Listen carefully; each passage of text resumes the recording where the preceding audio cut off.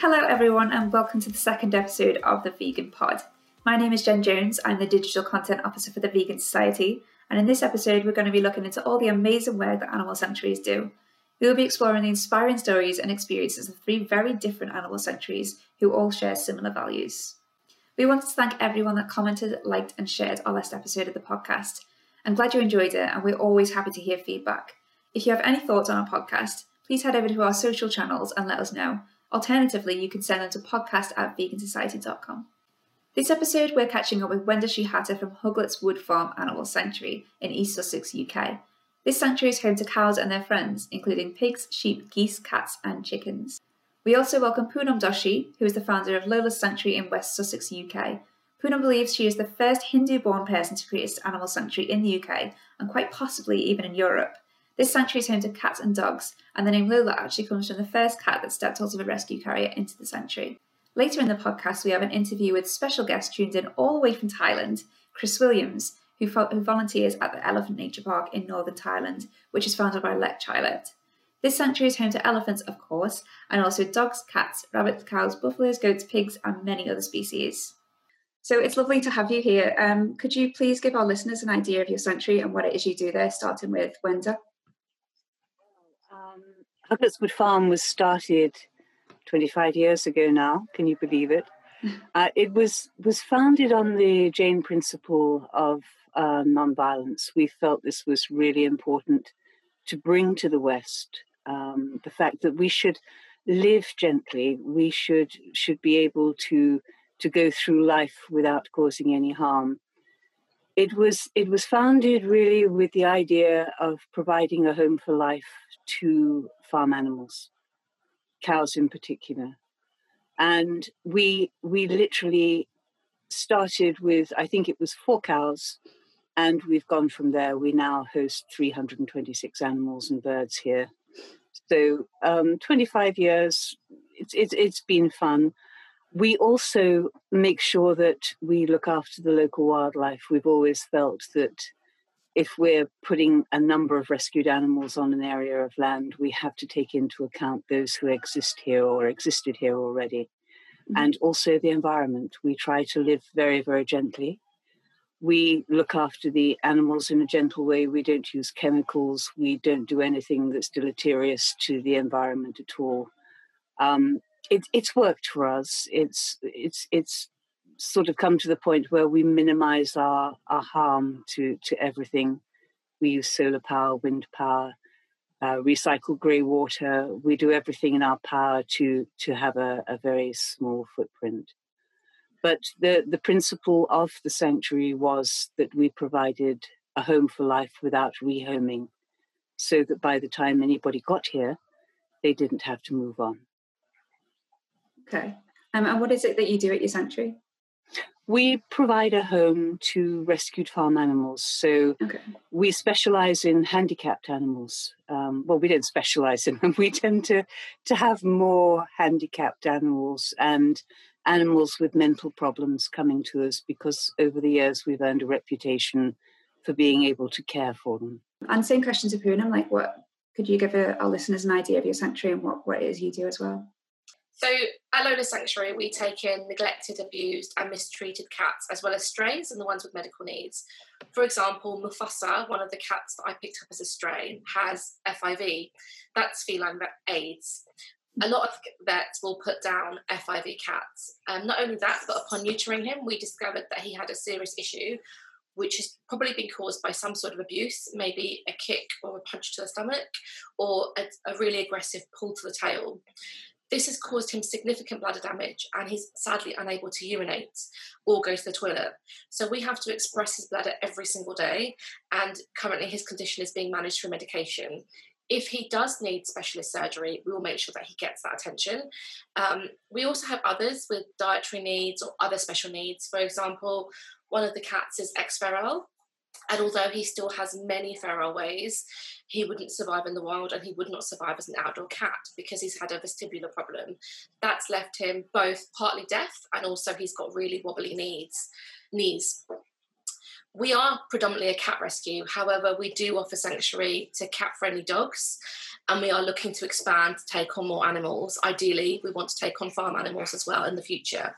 We are a strictly no-kill animal sanctuary, and every animal is given the specialist care he or she requires. Wenda, I understand that Hugletts runs a cow protection programme. Can you tell our listeners about that and what inspired the idea to help cows in particular? Of course. Traditionally, cow protection was a title given to any place where they had cows or oxen. So cows for milk, oxen for draft. The essential thing being that they didn't slaughter.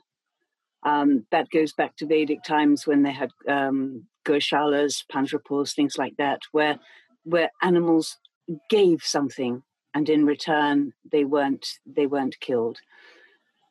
We thought we'd give this a little tweak, and we took it a stage further, and we created a program where cows could come to us. They didn't have to give us anything. Obviously, being vegan, we wouldn't take milk from them, we wouldn't separate calves from them, we wouldn't work oxen.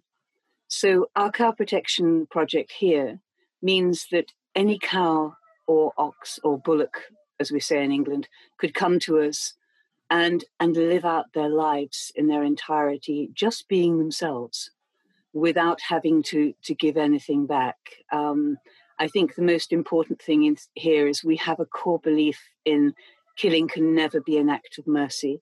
So at any one time, we will have very elderly cows tottering around. Their medical needs, their physical needs, their mental needs are all cared for, which is a part of the project.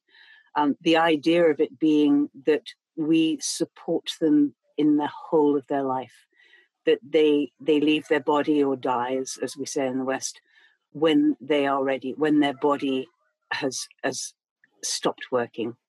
So to us, the cow protection program means what it says. We protect cows so that they can go through life without any interruption or having their lives cut short. Okay. Can you tell us, our listeners, about the cows you've saved and what you've been able to do for them? As I said before, we have a lot of cows who have physical handicaps or mental handicaps. One of them in particular is a little guy called Nipper Jackson, who came to us with retracted front legs. It wasn't just a matter of ligaments being shortened. He has a physical deformity in his hooves, which means that he walks bow-legged and with his knees bent. Fortunately, there are wonderful people in this world like Derek Campanale, who's a prosthesist who in America. He gave his time to us about 2 years ago to make some superb multicolored, glow-in-the-dark, psychedelic leg braces for Nipper, his philosophy being, flaunt it. If you have a physical deformity, flaunt it. And we loved that, and Nipper loved it. So with his leg braces, it means that he can actually walk standing up, his back's level. That increases his quality of life. To us, we accept the fact that all we can do for some of the cows here is give them a quality of life that is up to what they can do physically or mentally. But to them, it's a quality of life. It's what their bodies and their minds allow them to do. We have other cows that come to us who are physically able. We've just taken 9 cows from a farmer who was diagnosed with cancer. He didn't want publicity, and he said that he had looked at lots of sanctuaries, and we were the ones that didn't make a big hoo-ha when we took anybody here, and he liked that because he couldn't face the judgment that would come with him deciding to stop farming and wanting to put his last few girls in a sanctuary.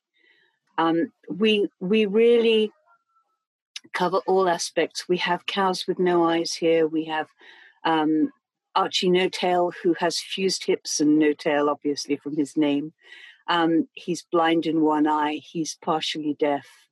When he came to us, the government vet said he would never live a full life. And for 2 years, he used to watch his herd mates go out and graze. We were told because he ran sideways, he would never be safe to let out. But after 2 years, he joined them and he hasn't looked back since. He's learned to move, which he couldn't do when he came. He's just fitted in because we work around the animals that come to us. We tend to see what they need because they're all individual, and we tailor our care of them to suit them. Poonam, could you share with us how Lola Sanctuaries came to be? What inspired the idea and how did you set it up? Yes, absolutely. So from a very young age, I've always wanted to rescue animals. I initially rehomed Lola and Pillow due to the increased demand for exotic and oriental cats. Both Lola and Pillow were used for breeding. And then as soon as they were no longer profitable, they were discarded and dumped. So they were the first 2 sanctuary cats. Since then, we've taken on more and more cats. The ones that end up in rescue because of trauma, mistreatment, cruelty, neglect they have suffered. The ones that have lost faith in humans. The ones that need plenty of time, patience, and love. Everything we do at Lola Sanctuary is tailored for that individual cat or that individual dog. There is no pressure on them to, do certain things. They live their lives in sanctuary here, and this is their forever home. We've slowly grown over the years, and we have now created 2 huge specialist areas for the animals. Both of these areas are completely enclosed, so while they are outdoors, they are in the safety of an enclosed environment. And both of these areas have all the environmental enrichment that the animals need, and it keeps them safe, happy, and well. So I know you founded the sanctuary by yourself. Do you get any help with that? Yeah, absolutely. So for a long time, I've been doing everything single-handedly, and it's been really hard. I also work full-time, and I have a very busy full-time job. So it's been difficult to effectively juggle 2 full-time jobs. There are days when you see so much animal cruelty and so much animal abuse that it's both mentally and physically exhausting. Most recently, we rescued a large number of cats from North London. All of these cats were rescued as a result of being abandoned. A block of flats in North London was knocked down, and hardly anyone took their animals with them or took their cats with them. So suddenly all these cats had gone from being in a loving home to not having any shelter, not having any food, not knowing what was going on. And we got a call. Because of COVID, hardly any other rescues were going out. So although we're based a good hour and a half away, we went down to North London, and in total we made 8 trips in 2 weeks. We took in 9 cats, including a mum and 3 kittens. None of the cats that we took in were spayed or neutered, and there were 5 males in this pack. So unsurprisingly, the mum that had just had kittens who were now 3 months old and were living under a shed, she's now pregnant again. So we're just waiting for these babies to be born now. Since then, we've had them all spayed and neutered, apart from the mum, who will be spayed as soon as she has her kittens. As part of the expansion of the sanctuary, we had the 2nd unit built, and that, like I said earlier, that covers all the environmental enrichment. I couldn't now do this work alone. My head volunteer has been with me for a while, and most recently I placed a notice on a social media website, and I had over 170 applications. From that interview process, I selected 4 volunteers. It's really important to me that my volunteers are as passionate about animals as I am. They need to understand that the animals that we have here, due to the mistreatment, the cruelty, the trauma that these animals may have experienced, they're not the kind of cats and dogs that are just going to roll over. You need to build their trust, and that takes time and patience and plenty of love. And all of them are absolutely amazing at giving these animals the time that they need and building up their trust. I also have 2 volunteers managing Lola Sanctuary online presence. So we are on Facebook and Instagram at Lola Sanctuary, and we have just launched our website at www.lolasanctuary.co.uk. Now I'm really, really pleased with the team we've got at Lola Sanctuary, and I couldn't ask for a better team. They are absolutely fantastic. That's cool. So I mentioned in the introduction to this podcast that you may well be the first Hindu-born person to create a sanctuary in the UK, and that could also extend to Europe. So how has that experience been for you? I'd say it's been mixed. So sometimes it's been really difficult, and sometimes it's been amazing. My family are really supportive and always have been. However, as a Hindu, there is so much cultural pressure to become a doctor, an accountant, a lawyer, then get married and settle down and have your kids. that is what one is supposed to do, and that is the pressure that's put on you from a very young age. I've not done any of those things, and I've really broken the mould. I would really love to see more Hindus and other ethnic minorities doing more in this area, whether it's volunteering at an animal sanctuary, setting up on their own, or doing more vegan outreach. There is so much animal cruelty in the world, whether it's companion animals, farm animals, wildlife. We need to see more people doing more for the voiceless. So this is a question for both of you. What is the mission of your sanctuary, and what values would you like to share with the world? Starting with Wenda. Our mission, let me think, is really to change society's perception of farmed animals.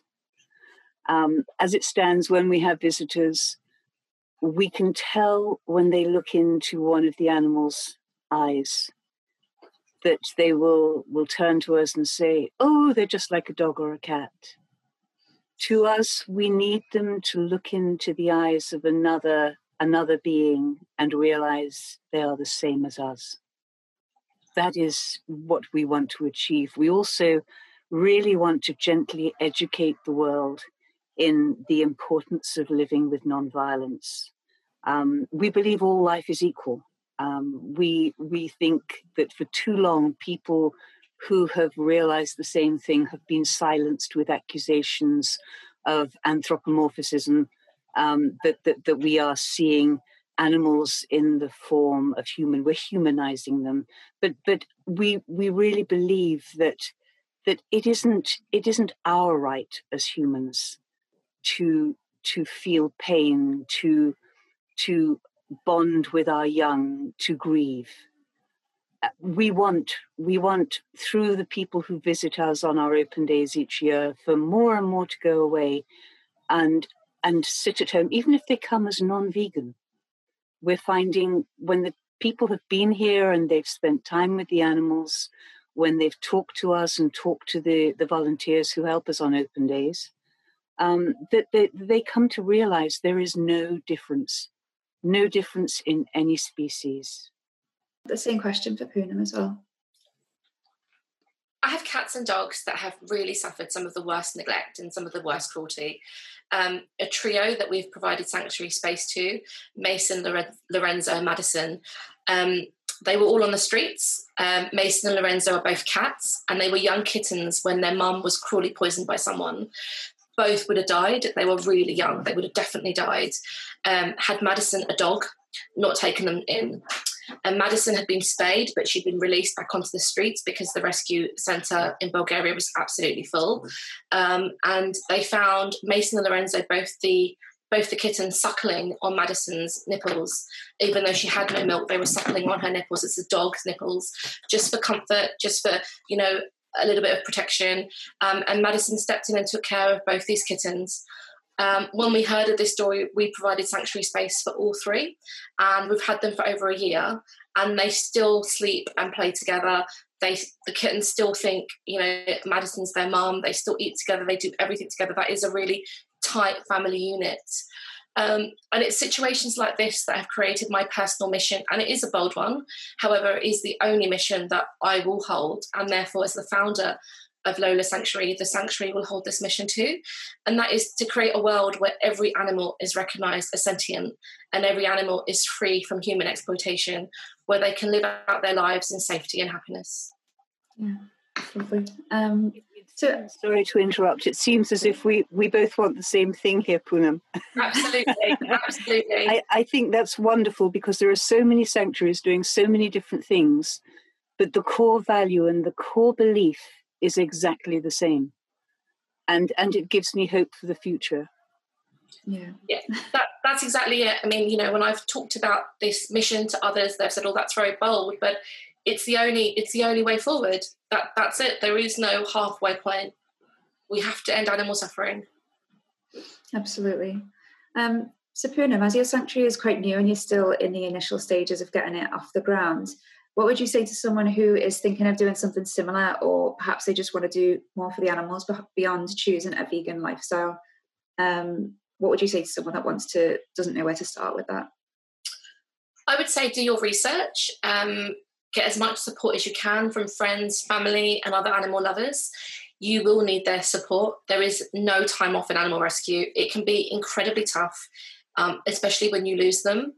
However, the joy, the love, that you get when you see their little faces every day, nothing can match that. It's truly incredible. It really is. For me, going vegan was a fantastic first step, but it was never going to be enough. So I created Lola Sanctuary. I also attend as many vegan outreach events as possible and raise as much awareness as I can of the importance of ending animal suffering and going vegan.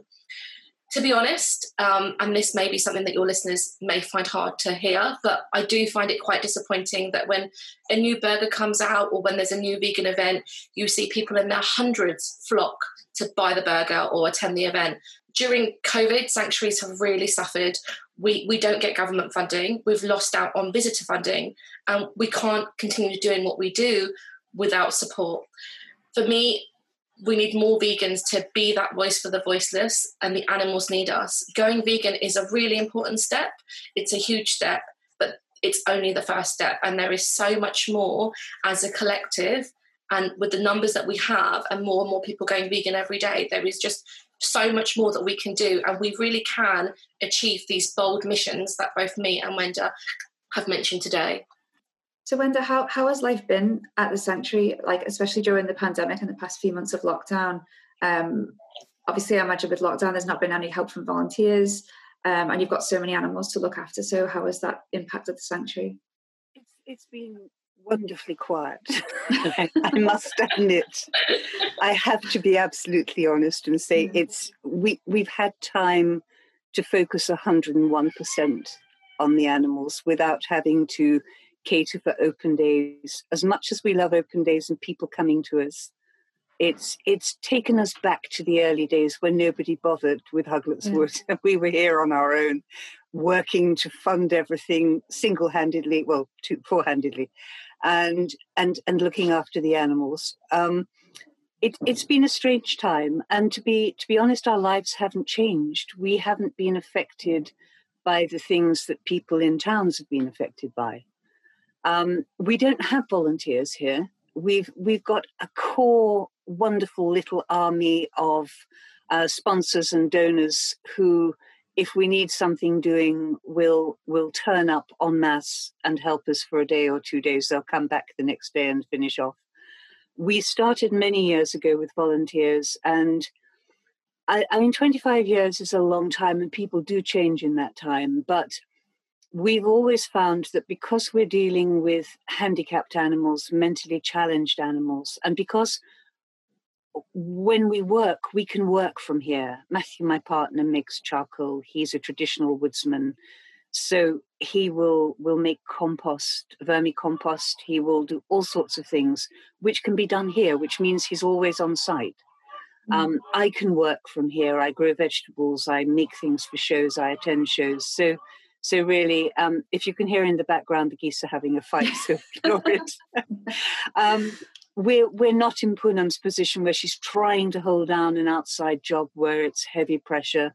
We can literally, and we always have done since the sanctuary started, been able to work, because for many years, until about 5 years ago, Matthew and I paid for everything at the sanctuary. We had to find £800 a week between us, as well as do all the work. So we're sort of used to the donations drying up, because, as I said, we haven't had the open days, so we haven't had the money coming in from the open days. There are no shows. I normally do about 10 shows a year. There's not one. There are 2 virtual shows coming up, and I'm sitting here looking at all the things that are required for a virtual show, thinking, I don't know if I can do that. Yeah. But it's been a strange time. It's hit us hard financially because, as Poonam said, the money has not been coming in.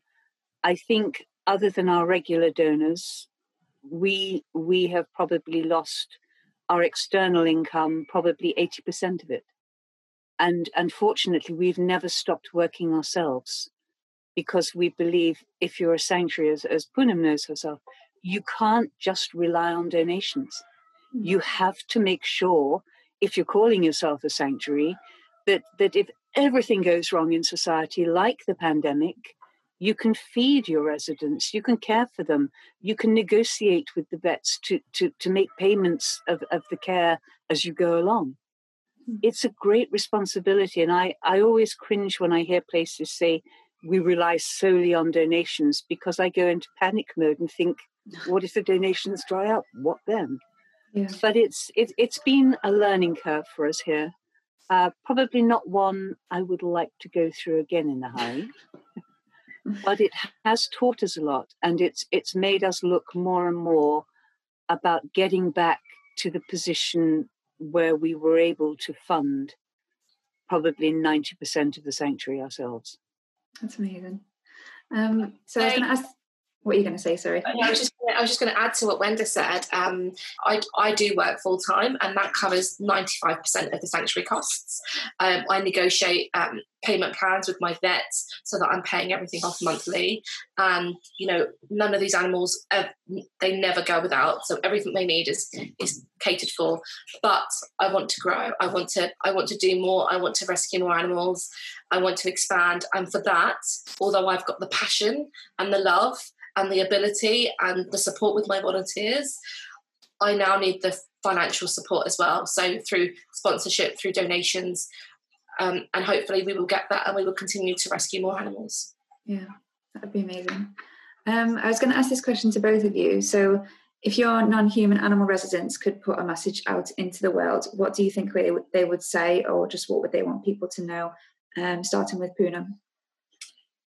Yeah, of course. So one of my sanctuary cats, Phoenix, he was initially left outside a church in a box along with two of his brothers. He would have definitely died had someone not found the box. He was, kids, everyone loves kittens, and he was adopted as a kitten along with his two siblings. 7 years later, I just need to say that again, 7 years later, he was returned to rescue by himself. They kept his brothers, and they returned just him because he was slightly skittish, slightly hard work. Can you imagine the trauma this poor cat went through, being separated from his family after 7 years, being dumped in rescue? He was incredibly scared. And because he was so scared, that made him even more skittish. No one wanted him. He ended up being in rescue for 3 years. When we found out about him, we immediately offered him rescue space. And within a week of me giving him plenty of love, attention, he was sitting on my lap and purring away. So I think my non-human residents would ask you to give them a chance. I know it's easy to go to a rehoming centre and see that cute one that's meowing and purring away. Those are the ones that always find homes quickly. It's the scared ones, the skittish ones, the ones with medical needs. They're the ones that need your support. So please do give them a chance. And once you have their trust and their love, it's truly endless and truly rewarding. That's lovely. I'd ask the same question to Wenda then. What would you think your non-human animal residents would say? I would think that they would say we want a world where our freedom and our safety doesn't depend on living in a sanctuary.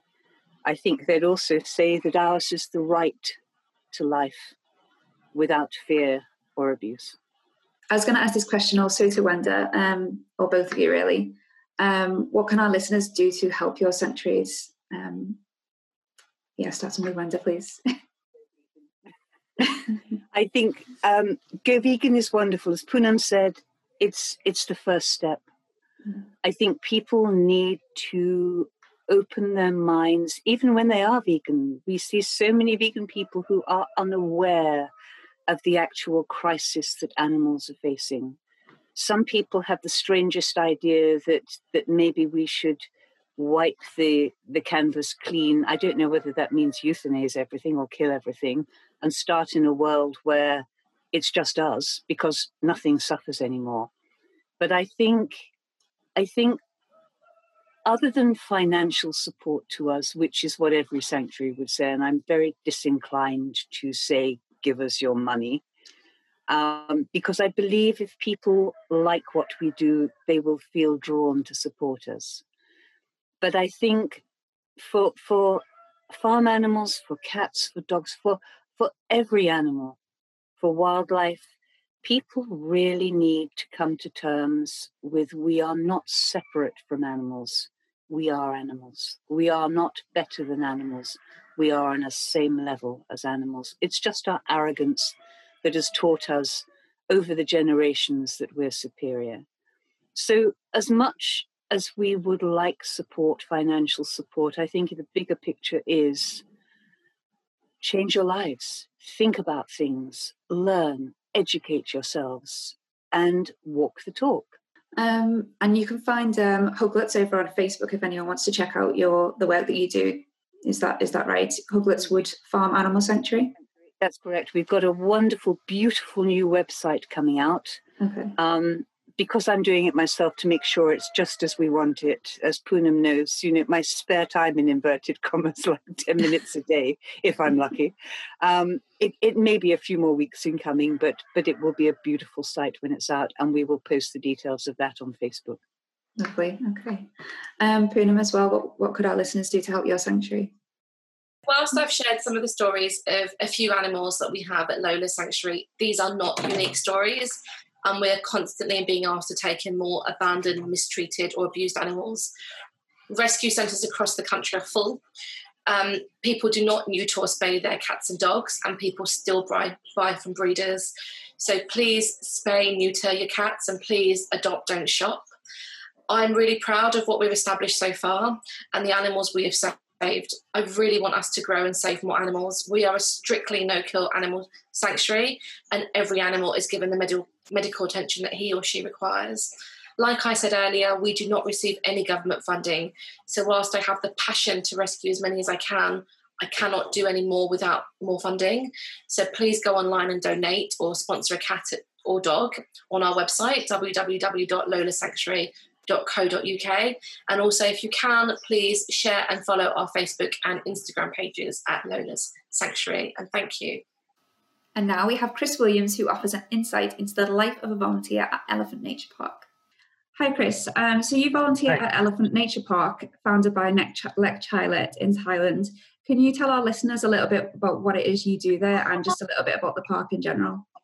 Yeah, of course. So Elephant Nature Park, or ENP as I'll probably refer to it throughout the interview, was established in the 1990s by Hugletts, who's dedicated most of her life to helping the Asian elephant and educate... Sorry about that. The dog here coughing next to me. That's fine. 1 second. Etty, you going to do that again? I'm sorry about that. That's fine. Elephant Nature Park was established in the 1990s by Hugletts, who's dedicated most of her life to helping the Asian elephant and education of the mistreatment of these beautiful animals. So the sanctuary rescues, rehabilitates, and provides a safe haven for not just elephants, so many other animals. Elephants, of course, being the main one, but they've got over 550 dogs here now, 600 plus cats, there's buffaloes, cows, horses, sheep, pigs, rabbits that have been rescued from the the testing industry. There's monkeys and bears, different types of birds, and even tortoises that live here.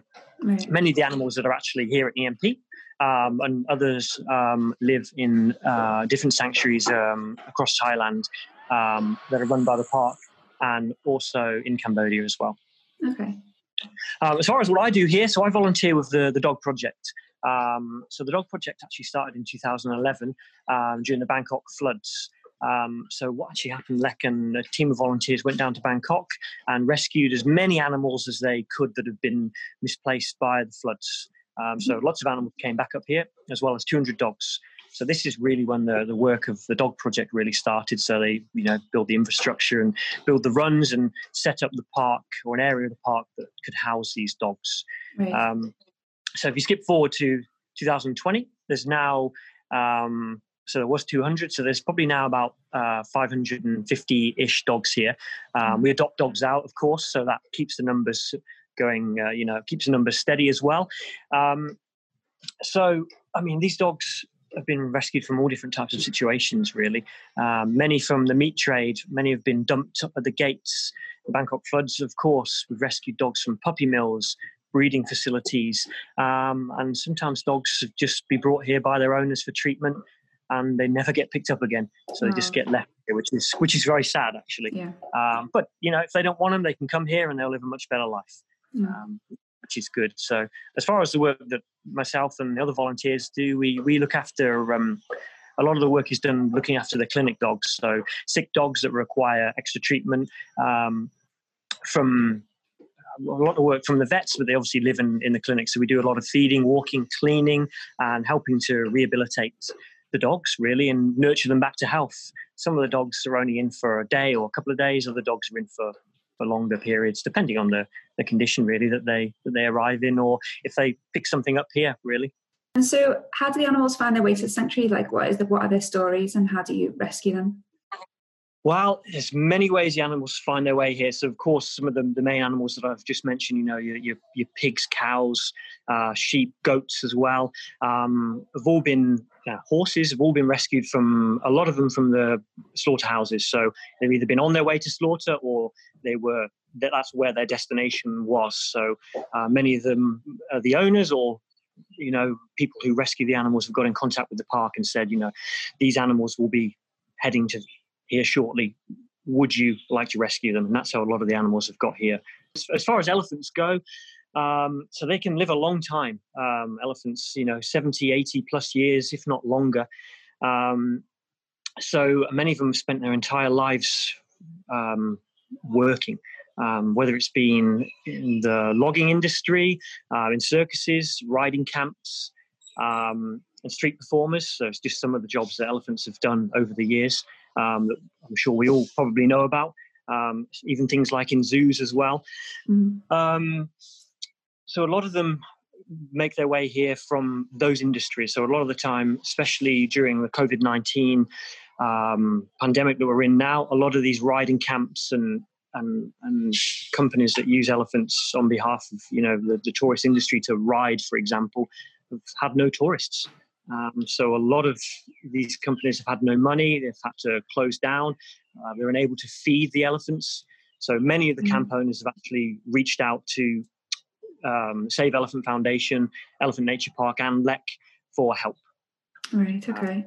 So especially over this period, they've really struggled, just because there are many elephant riding camps around Thailand, and all of them almost are struggling to feed their elephants. Yeah. So I heard that a baby elephant recently came into the sanctuary. What was the story with them? So the baby elephant. Yeah. So a baby elephant and the mom were rescued from a riding camp, not too far away from the park, actually, probably 20, 30 kilometers. Very similar situation to the riding. The mom was used for riding, and the owners of the camp simply ran out of money. They've had no tourists. So they've reached out to LEC and asked if she can take care of the elephant. Right. So there was a lot of fundraising that's going on, and I know we'll touch on that in a few of the other questions. But a lot of fundraising is going on at the moment, because here at Elephant Nature Park, we've just opened back up again to kind of local tourism, really, and anyone who's still in the country to come back in. But for the last 4 months, there's been no visitors. So a lot of the income from the park has purely been fundraising, donations, and other foundations across the world that people have been giving money to help animals, not just elephants, of course, many of the animals that I've mentioned. So what is the mission of the sanctuary, and what would you say the values are that you would share with the world? Well, the main mission really is to rescue, rehabilitate, and educate, and also support the local communities. They do a lot of work here educating the future generations, around the treatment of elephants and all animals, really. They offer help and support to elephant riding camps if they would like to change their model to the way of the park, which is, they don't have any riding here. There's no chains, chain-free shelters. They don't use something called a bull hook. So a bull hook is used to control an elephant. It's a long stick with a sharp, pointy end on it, usually what's the best way to describe it? Anyway, it's used to control the elephant throughout its time, and the elephant knows not to misbehave, otherwise it's going to get really, it's going to get abused with the bull hook or with another type of instrument. So there's none of that here. So it's really just to educate people on what it's like for the Asian elephant, really. So how did you find your way to the Elephant Nature Park? Like, what is your story with your volunteering there? Okay, so I first came to Elephant Nature Park in 2014, purely by chance. I was on holiday in Thailand with a friend, and someone recommended to come here if I wanted to see elephants, really. We were actually lucky enough to be part of one of the first few visitors to a saddle-off project that the park had just opened. So what a saddle-off project is a riding camp that have switched their values, switched their ways to, no saddle, no riding, all positive reinforcement. So we were one of the first people to try this new what would you call it, a new project, really. It was awesome. You meet the elephants, you walk into the jungle, the forest with them. They follow you, you follow them. You have a bag of bananas, and it's very kind of relaxed. And you cross the river with them, and then it's a good day trip. Actually, it's really good. And it's something that still goes on now, which is great. We loved it that much. We came back a year later with my parents, and then I was backpacking Southeast Asia with my girlfriend, and we decided to do a week's volunteering with the dog project that they have here. We ended up staying a month, left for a couple of months to do some more traveling, and then ended up coming back for another 2 months. So it's like an addictive place. I think once you've been here and you get the feel for it and you see what it's really like, it's difficult to leave. Yeah. It was good. And then we left for a year and went to Australia and did some working, and then came back, and we haven't left, and that was about 8 months ago now. So that's really cool. Yeah. So you're enjoying it at least. Yeah, it's good fun. It really is good fun. You meet some great people, and you get to work with, obviously work with the dogs. You get to work with a lot of dogs, and you get to be around elephants and all different types of animals as well. It really is awesome. That's really cool. So as someone that's basically gone and lived the dream and worked abroad and, worked at an Elephant Nature Park, what would you say to someone who's thinking of doing the same sort of thing? Well, I'd personally say just go and do it. Just take the leap. I mean, for myself, I never saw myself doing anything like this at all. I've always loved animals and things like that. But I spent 13 years as a retail manager in the UK, which I honestly thought that was my career, and that's what I'd do for kind of like the rest of my life almost. I knew places like this existed. But I didn't realize how much fun they could be, and what the values they actually had, really. I'd just say come and give it a go. Doesn't have to be Thailand. I mean, you can volunteer at your local dog shelter or cat shelter or something like that. And like I said before, you meet like-minded people. You get to share the love, passion, and enthusiasm that you all have that brings you into something like this. Yeah, you'll definitely learn some more skills as well. If your non-human animal residents could put a message out into the world, what do you think they would say, or what would they want people to know? Oh, I think they just say that we're all equal, really. We all have feelings and can understand what's going on. They can all feel pain and all feel loss.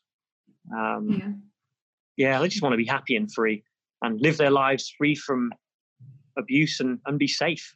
Yeah, absolutely. Definitely some of the morals of this place, from rescuing all the animals, keeping them safe, rehabilitating them, and seeing the difference from, a very sick elephant, as an example, that will come here and they'll be given the correct medication, the right food, diets, love and bananas is probably the key, is for an elephant, of course. Yeah, so that's a documentary, isn't it? That Love and Bananas, an elephant story.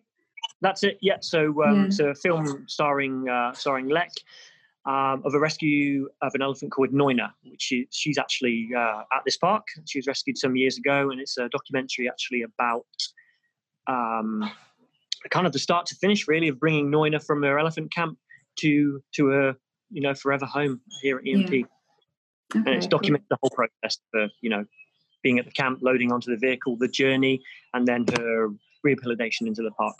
I like a before and after. What can our listeners do to help the Elephant Nature Park?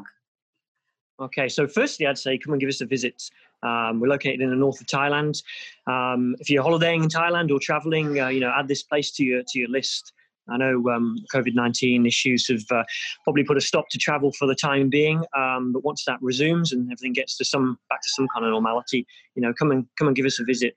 If you're, you can come here for a day trip, overnight trip, weekly volunteering with the elephants or the dogs. And also some of the many other projects that they have, like I mentioned, the saddle off projects. Not only will you be, supporting the animals I've mentioned, you also get to meet some of them and enjoy the beautiful surroundings of Northern Thailand, and you also get to sample some of the fabulous vegan food that they offer to all guests who stay here. And also, as a place that, like I said, heavily on tourism. Right now, there are many foundations and donation websites that are dedicated to helping the cause. So just means that Save Elephant Foundation, Lek and her team can continue to rescue, rehabilitate, and continue doing the good work of rescuing all these animals. Okay, fab. So if anyone wants to find out anything about that, they can head over to the website at elephantnaturepark.org. Is that right? That's right. That's it. Okay. That's it. And Save Elephant Foundation as well. Okay. The two Save Elephant Foundation. That's it. Fab. Awesome. Well, thank you for your time. Cheers. Yeah, thank you very much. Thanks for having me. It was lovely to hear about all the fantastic work that Animal Sanctuaries are doing. We hope that you enjoyed listening, and we would love it if you could head over to their social media and give them a follow if you'd like to hear more about the important work they're doing. Here at the Vegan Society, we are planning our biggest campaign yet. Future Normal is an incredibly exciting interactive project which will help non-vegan animal lovers to reflect on their relationships with animals and explore a more compassionate way of living.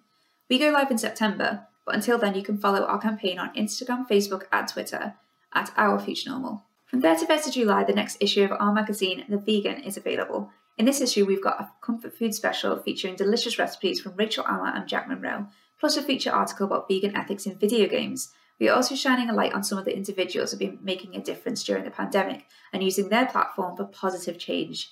You can join us as a member starting from £2 a month with our EK membership and receive the magazine as a benefit for each quarter. To find out more, visit vegansociety.com/join. Thank you once again for joining us for our second episode. You can find all the episodes over on Podbean, and they'll also be available on Google Podcasts and on Apple iTunes. Also, keep an eye on our social media channels where we post new podcast content, and you can find all of our news and updates over on our website at vegansociety.com.